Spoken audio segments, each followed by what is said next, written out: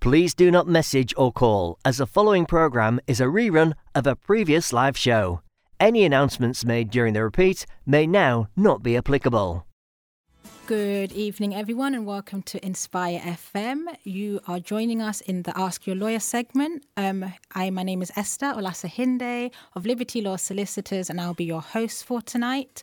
Today, we're going to be talking about discrimination in the workplace and discrimination in the employment context. So with me, I have on mic 3. Would you like to introduce yourself? Hello, good evening. Assalamu alaikum. My name is Badrul Amin. I'm an employment solicitor with Liberty Law Solicitors. And mic 4. Hello, I'm Colin Witcher and I'm a barrister with Church Court Chambers in London. Perfect. Thank you guys for being here with me and joining us. Our context is going to be... Hello, I'm Colin Witcher and I'm a barrister with Church Court Chambers. Our context today is going to be on discrimination. If you guys would like to explain what actually is discrimination in the workplace context. Yeah, discrimination can arise for a number of different reasons. Starting point really is the Equality Act 2010. Which basically states what are the different areas in which you can be discriminated against. Mm-hmm. So, for example, if you have what's known as a protected characteristic, which could be, race, religion, gender, it could be disability. It's starting to grow a bit more. I'm seeing adding more. Yeah, so all of these different areas can be a protected characteristic. So if you share this protected characteristic and you've been treated differently or less favourably, then potentially you can bring a claim for discrimination. Okay. Colin, do you want to? Yeah, of course. I think we see mainly 4 types of discrimination as lawyers breaking it down. We see direct discrimination. Yeah. We see indirect discrimination, and then we see harassment and victimisation, and each have a different impact. Yeah. I suppose direct discrimination is the one that we hear about most from the press and the media, and it's the most offensive to many people, because it is what it says on the tin, it's the Ronseal discrimination.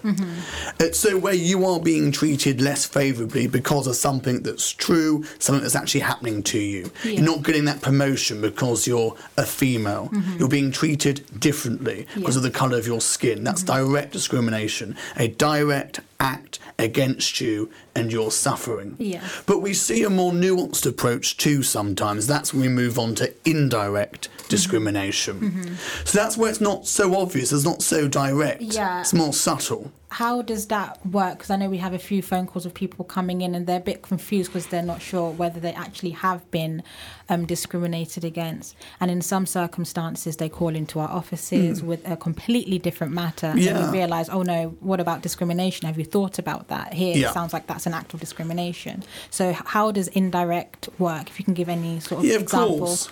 So take an example of indirect discrimination. You may say, I'm in my late 30s, and I've been working for so many years as a highly qualified, skilled employee. And you see a job advert, and the job advert says you need 25 years of experience before you can apply. Yeah. Now, is that direct or is it indirect discrimination? Because the employer there is saying, well, there's a reason perhaps why you need to have that level of experience or expertise to be gained. Is it actually saying, because of your age, you can't apply? Yeah. Or is it saying, in effect, indirect discrimination, you're excluding a pool of candidates because of their age or their ability to perform the job? Another example of indirect discrimination might be a policy at work. Yeah. So a policy, for example, that says you have to work late on a Friday. Now, if you're a very religious person, perhaps Jewish and religious, you have to be home before sundown. Yeah. Now, there might not be direct discrimination because they're not saying we want you to work because you're Jewish late and you've got to do it. And our policy is because we have an issue with your religion. Yeah. But the indirect effect of the policy at work is that if you do have that religious faith, it could be any faith, Muslim and the right call to prayer during the day, there could be a policy that's not actually brought about by a dislike or a need to insult or discriminate. Yes. But the effect of the policy upon you as an employee is affecting you because of your protective characteristics. Yeah. That's indirect discrimination. Not outright racism in that example, but it affects you unfairly because of your religious beliefs or your sex. That's the difference between the two. Another example, it could be, if you're a Muslim, you have to go to Friday prayers. Which take place, midday. Now, your employer, might have a policy whereby we have to have a staff meeting at between 12 and 1 o'clock every Friday. Yeah.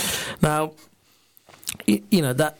that could indirectly discriminate against you, because as a practicing Muslim, you need to attend your Friday prayers, but because of this policy, you're prevented from doing so. Yes. And that could be an example of an indirect discrimination policy. In terms of an employer would then have to show that it's objectively justified, this policy. So what is the reason for having this meeting? Why does this meeting have to take place on a Friday between 12 and 1 o'clock? Is there, could it not take place at another time or on a different day? So the employer would then have to show that it's justified in having that meeting on that day, during those hours. Okay. And statistically speaking, I know you both have dealt with employment matters and discrimination. What are the most common protected characteristics that you have faced? Because we have race, religion, sexual orientation, what else is there? Genetic information, parenthood, pregnancy. So what are the ones that you normally are most common that you've dealt with? Colin? Yeah, I'd say recently, in most recent cases, sex has been a large issue. Yes. And that's often linked to equal pay.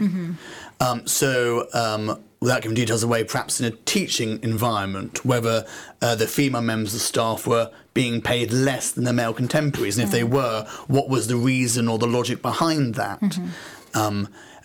In terms of discrimination, more commonly, I think race is something that most people believe is happening, and it is happening. It's not lying, it's not shy away from the topic. This isn't something that people are just banging on about because they want to be fashionable, And that's how the media portray it, I'm afraid. Yeah. It's easy for me to say I'm sat here as a white male, but the media sort of say, oh, race doesn't really exist, this racism in the workplace. People didn't get the motion. They're playing the race card. And that line annoys me as a lawyer and annoys me as a person, member of society. There's no race card. But I think racism is something. And it's not always direct. No. It's the indirect racism that really is an issue. What kind of examples of indirect racism can happen at the workplace? Can you think of any off the top of your head? It's linked more, I suppose, to that religion, that impact, that sort of not understanding that actually because of the religion, which can be linked to race, of course, that I need to take breaks at a certain time, I need to finish at a certain hour, or having a certain belief even about parenting, which employers are unforgiving of, or they don't simply understand. And this is something we'll move on to later in the show. It's about having an adaptive policy, about being open at work, having a procedure. How do you raise the concerns? The question we'll move on to. In our example earlier, if you are being impacted by prayer, what do you do about it? Some people may automatically believe that their employer is being outright racist, and they therefore feel rightly aggrieved. Yes. But some people see the best in people, and they may think, well, he's not being racist, my employer. He hangs out with me. He's been to my house. He knows I'm a Muslim. It's just the meeting. But they haven't thought themselves, actually, about the indirect discrimination that's happened because of their religion. So you get the two extremes, people who may not know they're being actually discriminated against, or that they could ask for something to happen. Raise a grievance, ask about that meeting, say you want the time change, and these are the reasons why. So that's what we're seeing lots and lots of in the workplace. Okay. Yeah, so commonly, like Colin was saying, race is a common, a common grievance for people. Especially when it comes to things like promotion, can be a very sort of, it's a hot topic. I remember, going back to when I was involved in the teaching union, really, and there was a lot of people felt that they faced a glass ceiling when it came to promotion, especially into the management positions. And, the trade union did a lot of research into that, and they found that in terms of management positions, senior leaders tend to sort of go for people who come from the same sort of background as them, same sort of culture, and so that can feed into kind of direct discrimination, really. So that's common. Disability is quite a common one in terms of disability discrimination. Okay. It's becoming sort of more and more common, actually, especially mental health, psychiatric injury. So having quite a big impact on people in terms of their working ability and discrimination that they suffer. So I would say sort of race, sex is a common one, especially sexual harassment. It's quite a hot topic at the moment. Exactly. So a lot of people are starting to wise up, really. I think that's what it comes down to. People reading about what's going on. The media has such a the Me Too. impact. There's a Me Too debate, and people are thinking, well, actually, that's happened to me. A lot of the time. Yeah, and I think linked to that is victimisation. Yes, because people are now starting to say to their employers, actually, I'm being touched inappropriately in the meeting, or I don't want to be called love and darling and your hand resting on my thigh. And then they're not getting the promotion the month later. Or they're the first in the queue for redundancy. So what you're seeing is that where people want to stand up against it, they're then worried that there's going to be some kind of repercussion. And that's where victimisation actually is recognised as its own sort of almost head of claim, isn't it? That belief that if you've raised something and then you're being treated less favourably because you've raised it, that in of itself is your own sort of challenge you can have in the employment tribunal. And a lot of the workplaces, unfortunately, there's a lot of macho culture in some workplace, in some sectors of employment, really. Especially, if you look at the banking, sometimes a little bit in the banking, stockbrokers and things like that. Even in law firms, unfortunately, there is a sort of macho culture and a very hierarchical culture, and people think, well, I can do whatever I want to my employees, or because I'm a partner or a senior director, I can go about doing whatever I want to do. And that unfortunately leads to a sort of breach in the boundaries, really, of what's acceptable in terms of employment relationship. And we're seeing a lot of that. If you read the papers, it's everywhere. It's happening quite commonly now. So it's really about people really sort of standing up for themselves. And really putting in a grievance or a complaint about what's going on in the first instance, because if you don't, then effectively you could be seen to be waiving the breach. Is that right? Before we go on to that, because that's what I want to ask next, what is someone supposed to do when they feel that they've been discriminated against? Before we do that, this actually is an interactive session. So if you have any questions, please do not hesitate to call in on 01582 481 822. We're also on Facebook Live at Inspire FM. So yes, moving on. If someone now is maybe even listening and saying, hold on, this is maybe happened to me, where do they start? What's the best line of action? I mean, the starting point has to be what is arguably the most difficult thing to do, and it's actually to grapple with the issue and to raise it. And your employer should have, and if there's employers listening that don't have it, you need it, a formalised grievance policy.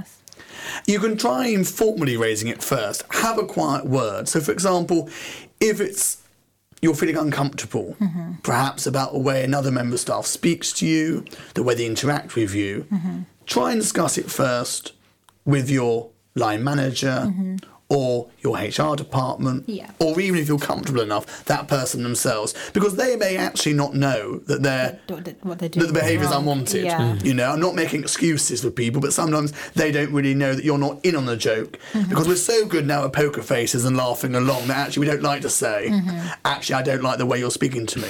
So try and raise it. If that informal, polite discussion or chat hasn't worked, we've used the word, it's our buzzword, it's grievance. Raise a grievance. And use the word grievance. When you send the email to your employer, whoever you're told you should raise a grievance with, use the word grievance. You're triggering an internal procedure at the firm, wherever you're working for the company. They've now got to activate their grievance procedure. Yeah. They've got to deal with it and give you a resolution and propose one to you to see where you want to go with it. Now, some people are very worried about raising grievances naturally. I don't want to go to my line manager or the MD and say, I'm not really happy about this, or I think I didn't get the promotion because of the colour of my skin, or I didn't get the promotion because I'm a female, and you keep joking about the fact I've got to get home for the school run. But you've got to raise it. Yeah. You've got to. Because some employers actually want the opportunity to resolve issues. I do a lot of work with employers about making sure they've got the correct policies and procedures in place. They want to be able to deal with the issue. No one actually wants an employment claim. Yeah, Yeah. exactly. So they want to find the best way of helping you. And sometimes they can be resolved. And the employer will know also about that safety net of a victimisation claim. So if you've brought something, even if they dismiss it, they say, actually, we can't be sure what you say happened at the staff party actually happened. Yeah. And therefore we've closed your grievance, but thank you very much indeed. If suddenly 2 weeks later your pay gets docked, or you don't get the holiday days that you want, but everyone else does, they know they're leaving themselves vulnerable for you to say, hang on a second, Something's... I raise a grievance, the next thing you do is start treating me really quite badly. So that should give you the confidence to say, I'm going to raise it. I'm going to do something about this. What would you like to add? Yeah, so just, what Colin's saying is that it's really important that you raise the issue. If you sort of, bury your head in the sand and hopefully, hope that it'll go away, a lot of times that's not going to resolve the situation. And if things get worse further down the line, then the employer will say, well, look, you didn't say anything, you didn't tell us about it. So how did he expect us? How did he expect us to deal with it at the time? Also, if it's something that potentially can end up in an employment tribunal, then a tribunal will look at whether, when did he raise this complaint? Did he give your employer an opportunity to address the situation? Yeah. So all of these things will then come into place. So it's really important that, if there is an issue at work, is that you raise it, like Colin is saying, informally. Have a word or say, look, well, I think this is an issue. Try to get it resolved. If that doesn't do the job, then the next step is to actually put something in, formally and ask the employer to investigate, and also to state what exactly are you looking for as an outcome of that grievance. And I want to reassure listeners, I've seen grievance letters go into employers and the situation be dealt with and there's no adverse effect whatsoever. Yes. It can truly work. It can work. Yeah. And if you're in doubts, then you can also go and seek legal advice or go to a local citizen advice bureau, get some independence, some eyes scrutinising what you're saying has happened. But what I would also say, we were discussing this earlier before we came on air, that if there is a pattern of behaviour at work, keep a note. Keep a log. Yes, I was going to say someone... That's a practical step you can do because when you're later discussing it with your employer in a grievance meeting or you're discussing it with a solicitor about whether there's a claim, or you're then preparing a witness statement if we go the whole way for a case. Having that contemporaneous log is really quite key and important for you.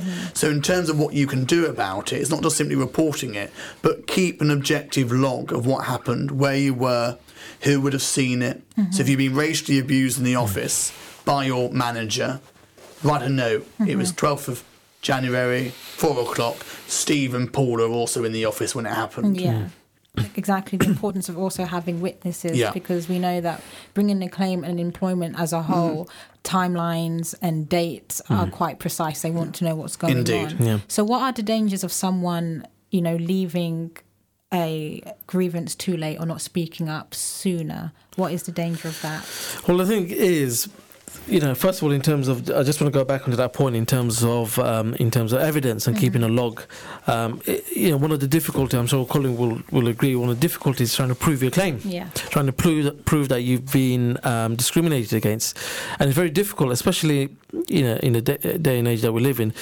You very rarely find very hard evidence that someone say something to you directly, I'm treating you differently because you're a Muslim, or I'm treating you differently because you're black. It's very rare for someone to actually make that kind of comment. It's very subtle behaviour, and that's hence the importance of keeping a record of things that are taking place, because it's very difficult to a lot of the time to actually prove it. Hence that's why you need to keep formal records. If there's something in writing in terms of emails and things like that, keep copies of those. And if they're very, very important emails, you might want to sort of keep a copy of it, because sometimes you can end up just being suspended at some point. If it's a victimization claim, suddenly you go into work one day and say, oh, sorry, we've blocked access to your email. So all that evidence, it's gone. So in terms of time limits, in terms of employment tribunal claims, there are very strict time limits. So you need to bring a claim within 3 months less 1 day. So if if an act of discrimination is taking place, the clock is ticking effectively from the act of discrimination, especially if you're looking to bring in an employment tribunal case. So you have 3 months less 1 day to start what's known as ACAS reconciliation, which is the first step before you can submit a claim to an employment tribunal. So if something's happened at work, someone said something, or you've experienced some kind of discriminatory behaviour, you shouldn't really sit around and wait for things to take place. And just going into the grievance, what happens a lot of the time is something happens at work, you stick in a grievance, and then 6 months down the line, you're still waiting for someone to actually get back to you on that grievance. But you're out of time in terms of bringing a claim. So if you did, something that happened at work, it's not been dealt with, you submit a grievance. Don't go by your employer's timetable. Think about the 3 months less 1 day clock. I think that's excellent advice. And I think as a lawyer, as a barrister who argues these cases and also argues a lot in the criminal court with the jury, I think in a very crude sense, delay is often associated with fabrication, I'm afraid.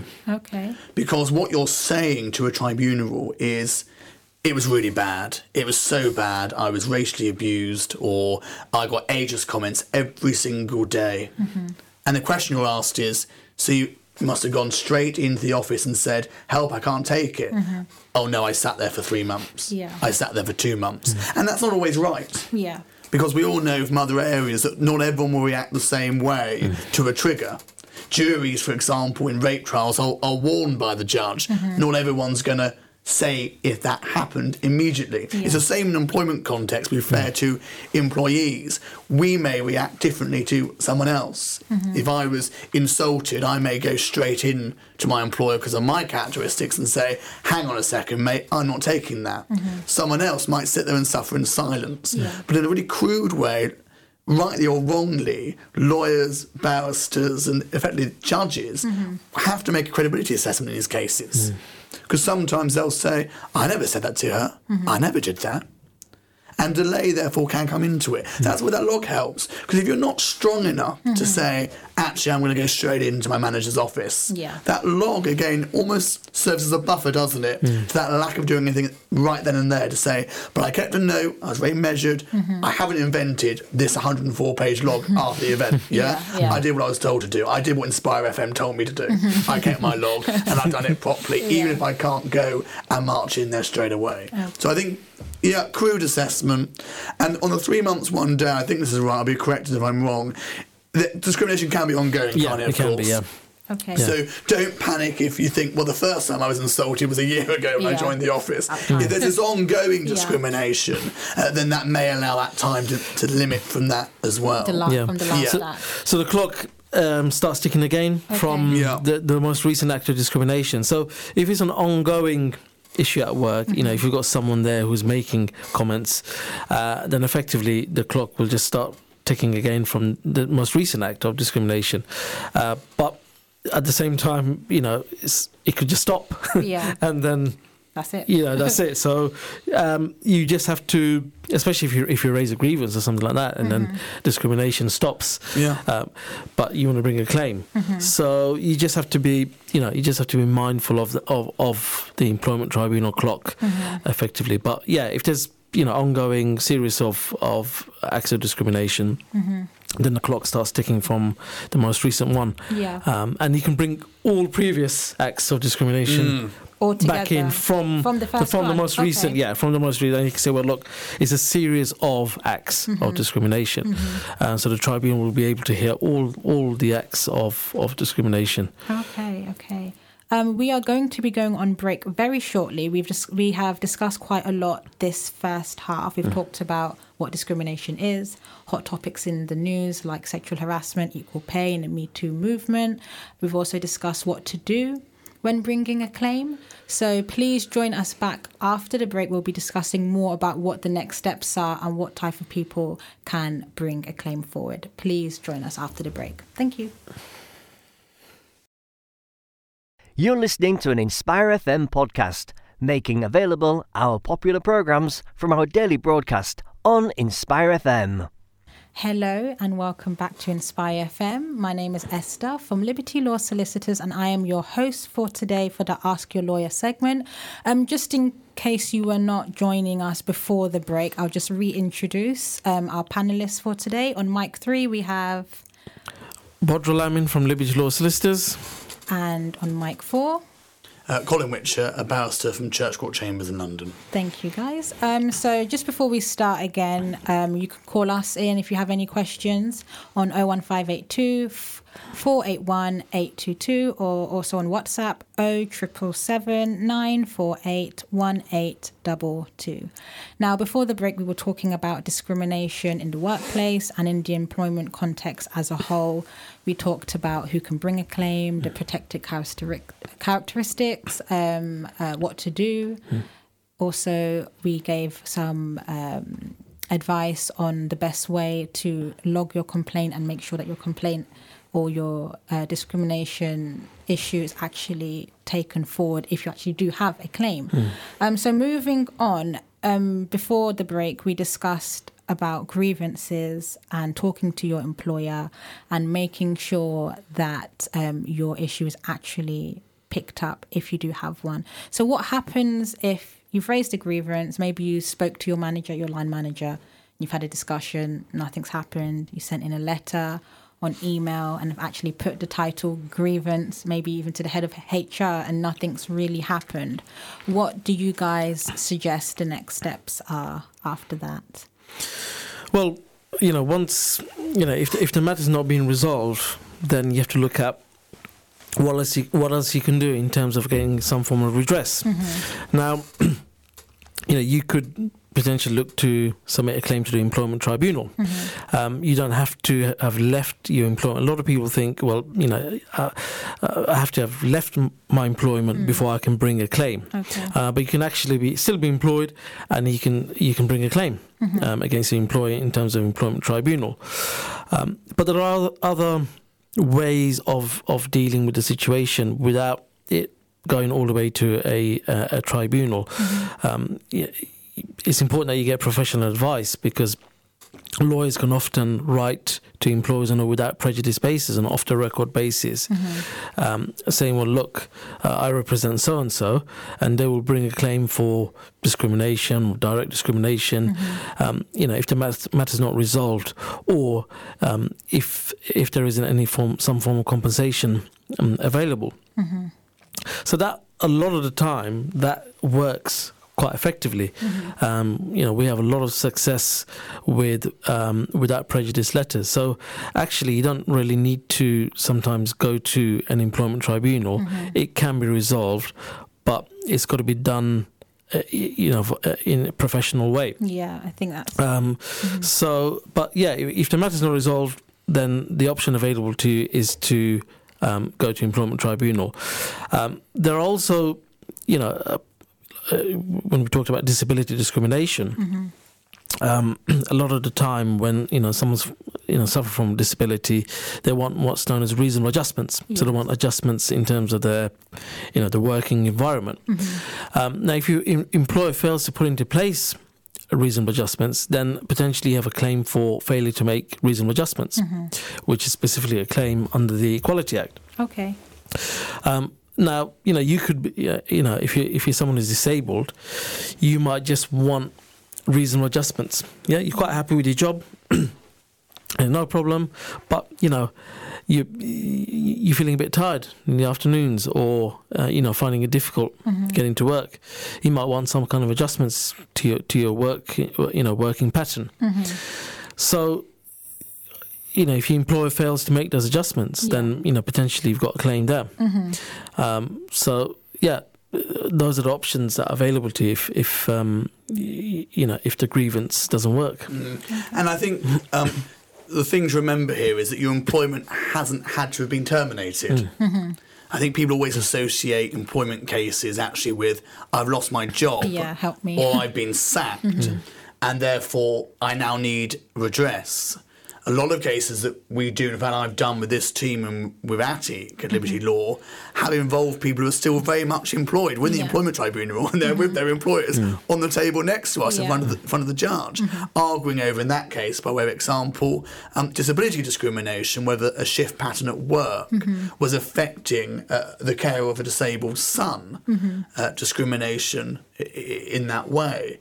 So you haven't got to march out the door and claim constructive dismissal. Yes. There may be something you want. You may want a reasonable adjustment. The classic one we see all the time is where there's a disability, you actually love your job, but perhaps the chair isn't right for you. Yeah. So you need an orthopaedic chair. It's a lot of money. The employer says no, and hope you'll just be quiet.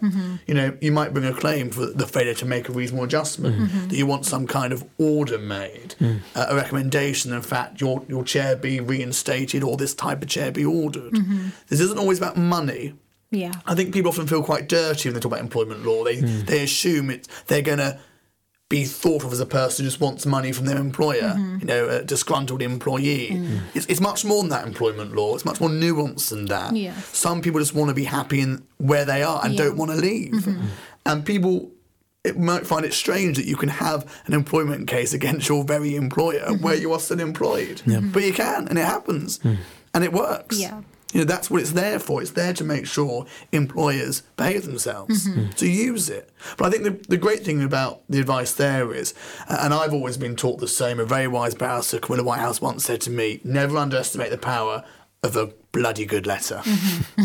Because the employer will know when you've written, and even if you sign the letter and take an advice on what it should say, they get scared when they see a properly drafted letter. And you can have results with a properly drafted letter. Don't feel ashamed that you don't quite know the right thing to say. Go to a solicitor. That initial fee or initial conference for a letter and some advice could save you a lot of pain and angst and anguish going forward. It might get you that result you want. Because a lot of the time employers, they want to avoid tribunal claims and that, because it costs them a lot of money, a lot of time and effort and energy, which they could be spending, improving their business, increasing their profit margin. So, they'll put a lot of weight in terms of a good letter, and they will, a sensible employer will look to avoid any kind of confrontation, really, in terms of a tribunal claim, especially if you're still employed, because you have a lot more sort of negotiating position when you're still employed rather than when you've left employment. So yeah, really important, really important point there. And you guys mentioned about making reasonable adjustments. What kind of other compensation can an employee look to maybe receive if they have been discriminated against? Well, if you've been discriminated against, the redress is, effectively compensation. Unless it's, if you're, for example, disabled and you're looking for reasonable adjustments, a tribunal can order sort of, adjustments for employing to put into place adjustments, but mainly the redress and that people are looking for, and what the tribunal can order is compensation. Yeah. In terms of discrimination claims, it's injury to feelings. Okay. It's one of the injury to feelings, and there's what's called a vento bands, which is 3 bands of compensation effectively. You can also potentially claim for injury to health as well, if the discrimination has made you really ill. So if it's caused you a lot of stress and anxiety, and if you had to go to your GP and you've been off work for a long period of time, you can also claim an injury to health award as well. Okay. And those are the main ones. If you've had to leave your employment because of the discrimination, you can also claim for compensatory losses. So if you've found it difficult to find another job, or you've had to get another job which pays less, you can claim the difference in terms of your as compensation. Okay. Yeah. And moving on, I think during the break we were having a quick discussion amongst ourselves. And Colin, you said something about perceived characteristics. Now, what does that entail? Because I know we've listed quite a lot of protected characteristics like race, sex, religion, maternity. How does that link to actually that being perceived and not being a direct? So when we go back to our example we started with right at the start of the show about direct discrimination. Yes. Normally we find it's actually true, that direct discrimination. We also have direct discrimination by what's called association. So perhaps because you have a disabled child, you are receiving abuse at work. Now, you're not the disabled person, but there's that direct association to your child. What you can also have, which I think is unusual, your listeners might find, is this kind of direct discrimination by perception. Now, what that means is it doesn't actually matter whether the abuse subject is correct or not.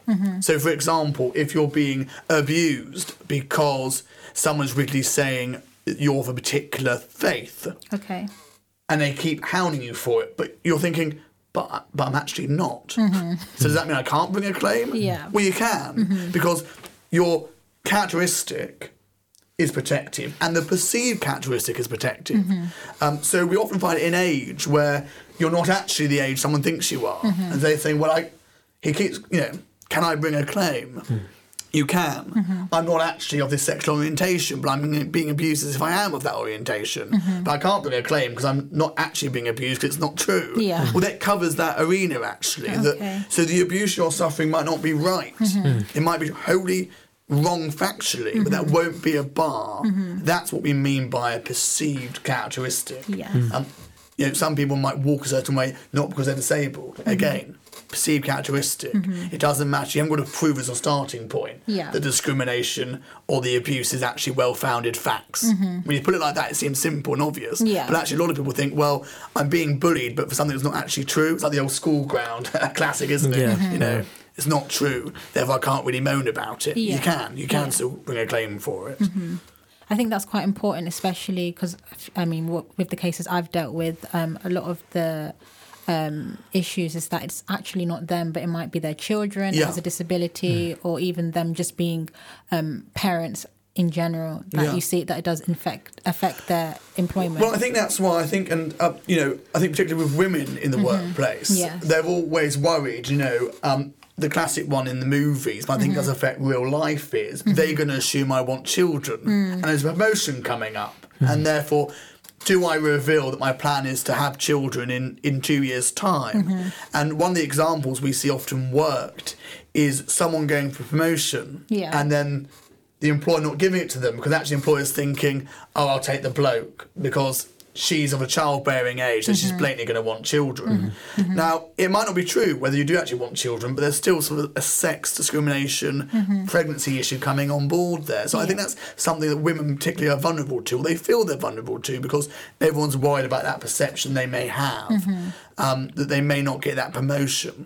Another one we're discussing earlier is people with disabled children, because they're worried that perhaps my employer will think my mind's going to wander. Perhaps they'll think, well, that child's got a tendency to be ill, and therefore I don't want to make him the project manager on this project because dad's going to want time off every 4 days if his son's ill. Yeah. So that's a real issue that I think people feel that they have, you know, and they've got to be bold and raise it. Yeah. And if they think, well, hang on a second, I'm more qualified than my colleague, and the only issue is it because I've got children, ask for feedback. Why didn't I get the promotion, please? Can I have some guidance? And see what they say to you. Yeah. See how they rationalise it to you.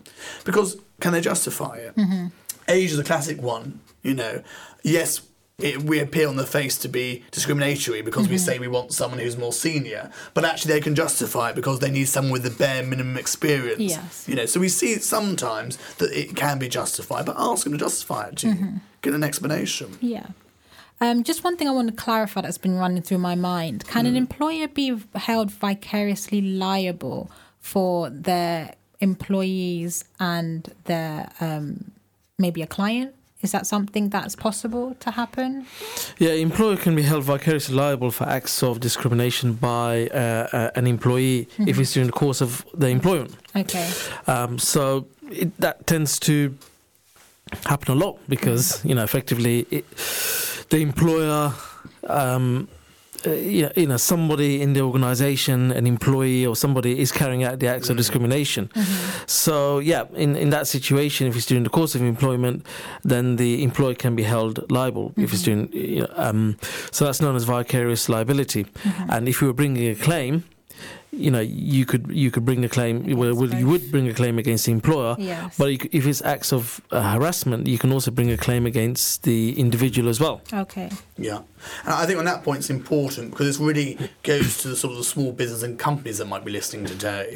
You won't be held vicariously liable if you have taken all reasonable steps to prevent the discrimination and the harassment and the victimisation. Okay. And one of the factors that the tribunal will look at in making that assessment is, well, what have you done to prevent it? And that's where you can say, well, I provide training to my managers, I have a very clear policy on equality training, all my interviewers that are recruiting have done bias training, they understand this, and we have this very clear grievance procedure and an open door policy. So employers shouldn't be worried that they'll be unnecessarily held accountable for conduct of employees or other people. But they need to remind themselves, have they really done enough to tackle it? Yeah. So it's not just about having that good grievance procedure when your employee triggers it. It's a bit bigger than that. You know, small companies listening, it doesn't actually cost much to bring a lawyer in for a training conference or a session once a year on harassment, victimisation, equality. Have your staff been trained on it? Yeah. Do they know what we've been discussing this evening? Is someone going on the HR courses? That's actually could be your defence as a small company. Yeah, and really important as a small company because, you know, we deal with a lot of companies, and a lot of the time small companies, they fail to have any procedures in place, any policies in place, and you're opening yourself up to issues. Because if a tribunal asks, well, you know, what have you done to prevent these acts of discrimination? You don't have anything in place. You don't have a policy. You don't have a staff handbook which states that we won't condone any acts of discrimination. So really, the starting point, if you're a small business, any employer, is to have in place a staff handbook or a policy which makes it very clear that what is discrimination, that you're not going to tolerate acts of discrimination, and potentially that what you would do in that situation to take some form of action, because it's really important as a defence for an employer is to say, well, look, I've taken all of these reasonable steps in the situation. And especially very big businesses, in terms of if you're a large business, the tribunal expects you to take even more steps. All right. So like having training in place, bringing people in, all of those things. And that's actually where our second buzzword for tonight keeps coming in about the log. That's where the log equally should imply to you as an employer. So you log, I've got a harassment grievance was made to me today. I read the letter on X day. I've requested a meeting on Y day. I interviewed the following 3 staff on Z day. And about having good auditing and record keeping. So if, for example, someone's come to you and said at the staff party, Steve got a bit handsy by the table, and he actually has done this before, and I'm uncomfortable with Steve's behaviour towards me, I think he behaves this way because I'm a female, then you should be conducting a grievance hearing, then drawing a parallel to misconduct, but recording it. So write to Steve if you find the case is proven, you've gone through the right steps. Write to Steve, put it in writing that this behaviour isn't going to be tolerated. It's about accountability. It's about taking steps. And you raised actually an interesting point about third parties. So actually someone outside the office. Now, third party harassment was actually removed when the Act was redone about 2013 from memory. But you still have an obligation as an employer to prevent it from happening. So if you have customers coming in and they are being rude and you hear it, tell that client that it's not acceptable to speak to your receptionist in that way, or actually please don't refer to my accounts manager by that term, I find it offensive. Because if you don't do something to make that employer's environment safe for that employee, then you could be held liable, even though it's not you. So I would still say, even though the law gets more complex, it's more nuanced, it's always changing, ask yourself this as the employer: am I creating a safe, peaceful, open, no hostility working environment? And if you are, you're going to be absolutely fine. And the thing is, I think it's really important because deal with these issues all the time. Sometimes employers try to sort of sweep things under the carpet, and they also try to find excuses. I think it's really important to be objective in that situation. So if someone's made an accusation, it's for you as an employer to really look at it objectively and to make the right decisions in that situation, carry out a thorough investigation, interview people, take statements, all of these things. Sometimes employers try to sort of brush things away and it's not really a big issue, and not really look into in detail. You're opening yourself up really to a claim. And I think what we're finding more and more, especially in sexual misconduct allegations or sexual harassment, and there's a number of companies where the press says there's an endemic almost, it's just ongoing. We're seeing, and it's important, I think I would advise this, that perhaps because of that sort of prejudice that you may sweep it up, get a solicitor in to investigate it, actually.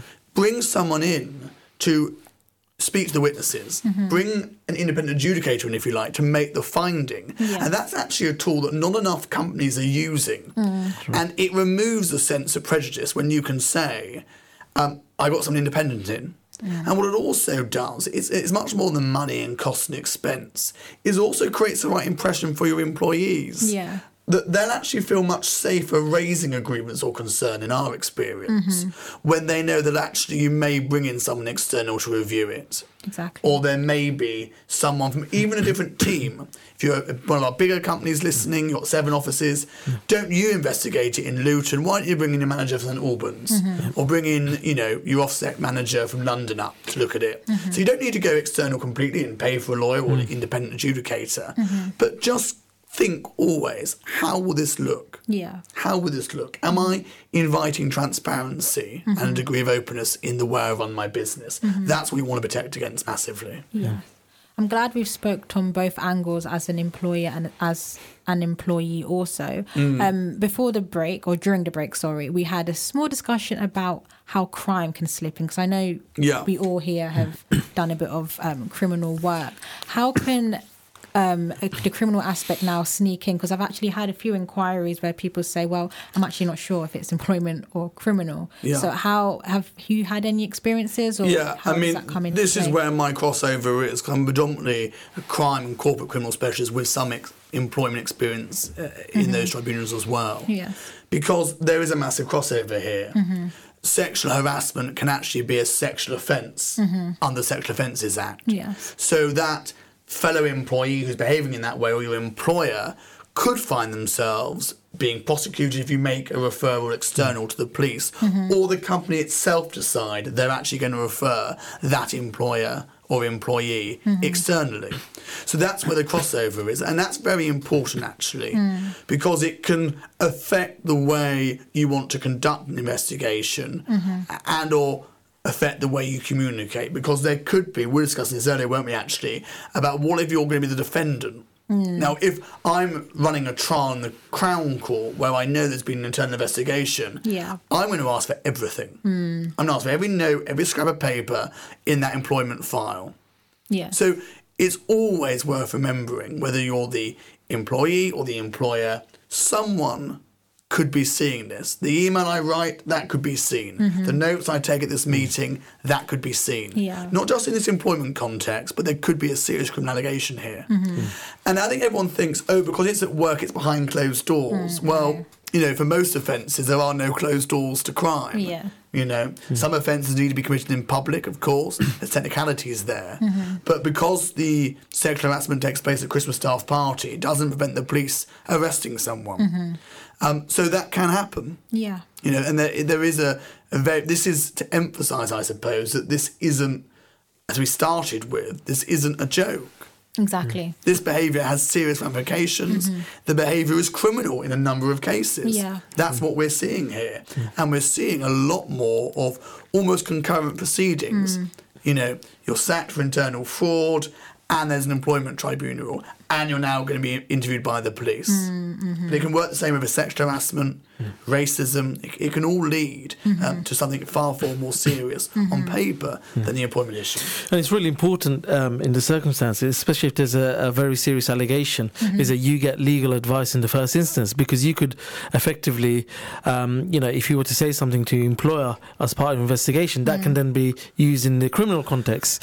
So you have to be very careful in terms of what you do and what you say. So you have to, in the circumstances, it's very vital that you get legal advice, especially for things like fraud, theft, assault in the workplace. These are all things that you could be prosecuted for in a criminal sphere. So you have to be careful as to what you actually end up saying to your employer, because some people just go into a meeting and just, you know, divulge everything. So you just have to be careful. Well, thank you both for joining me today. That is all we have time for. Please join us next week for the next segment. Thank you. Thank you for listening to our podcast. Why not tune in to our live stream at inspirefm.org and follow and subscribe to our social media platforms at Inspire FM Luton.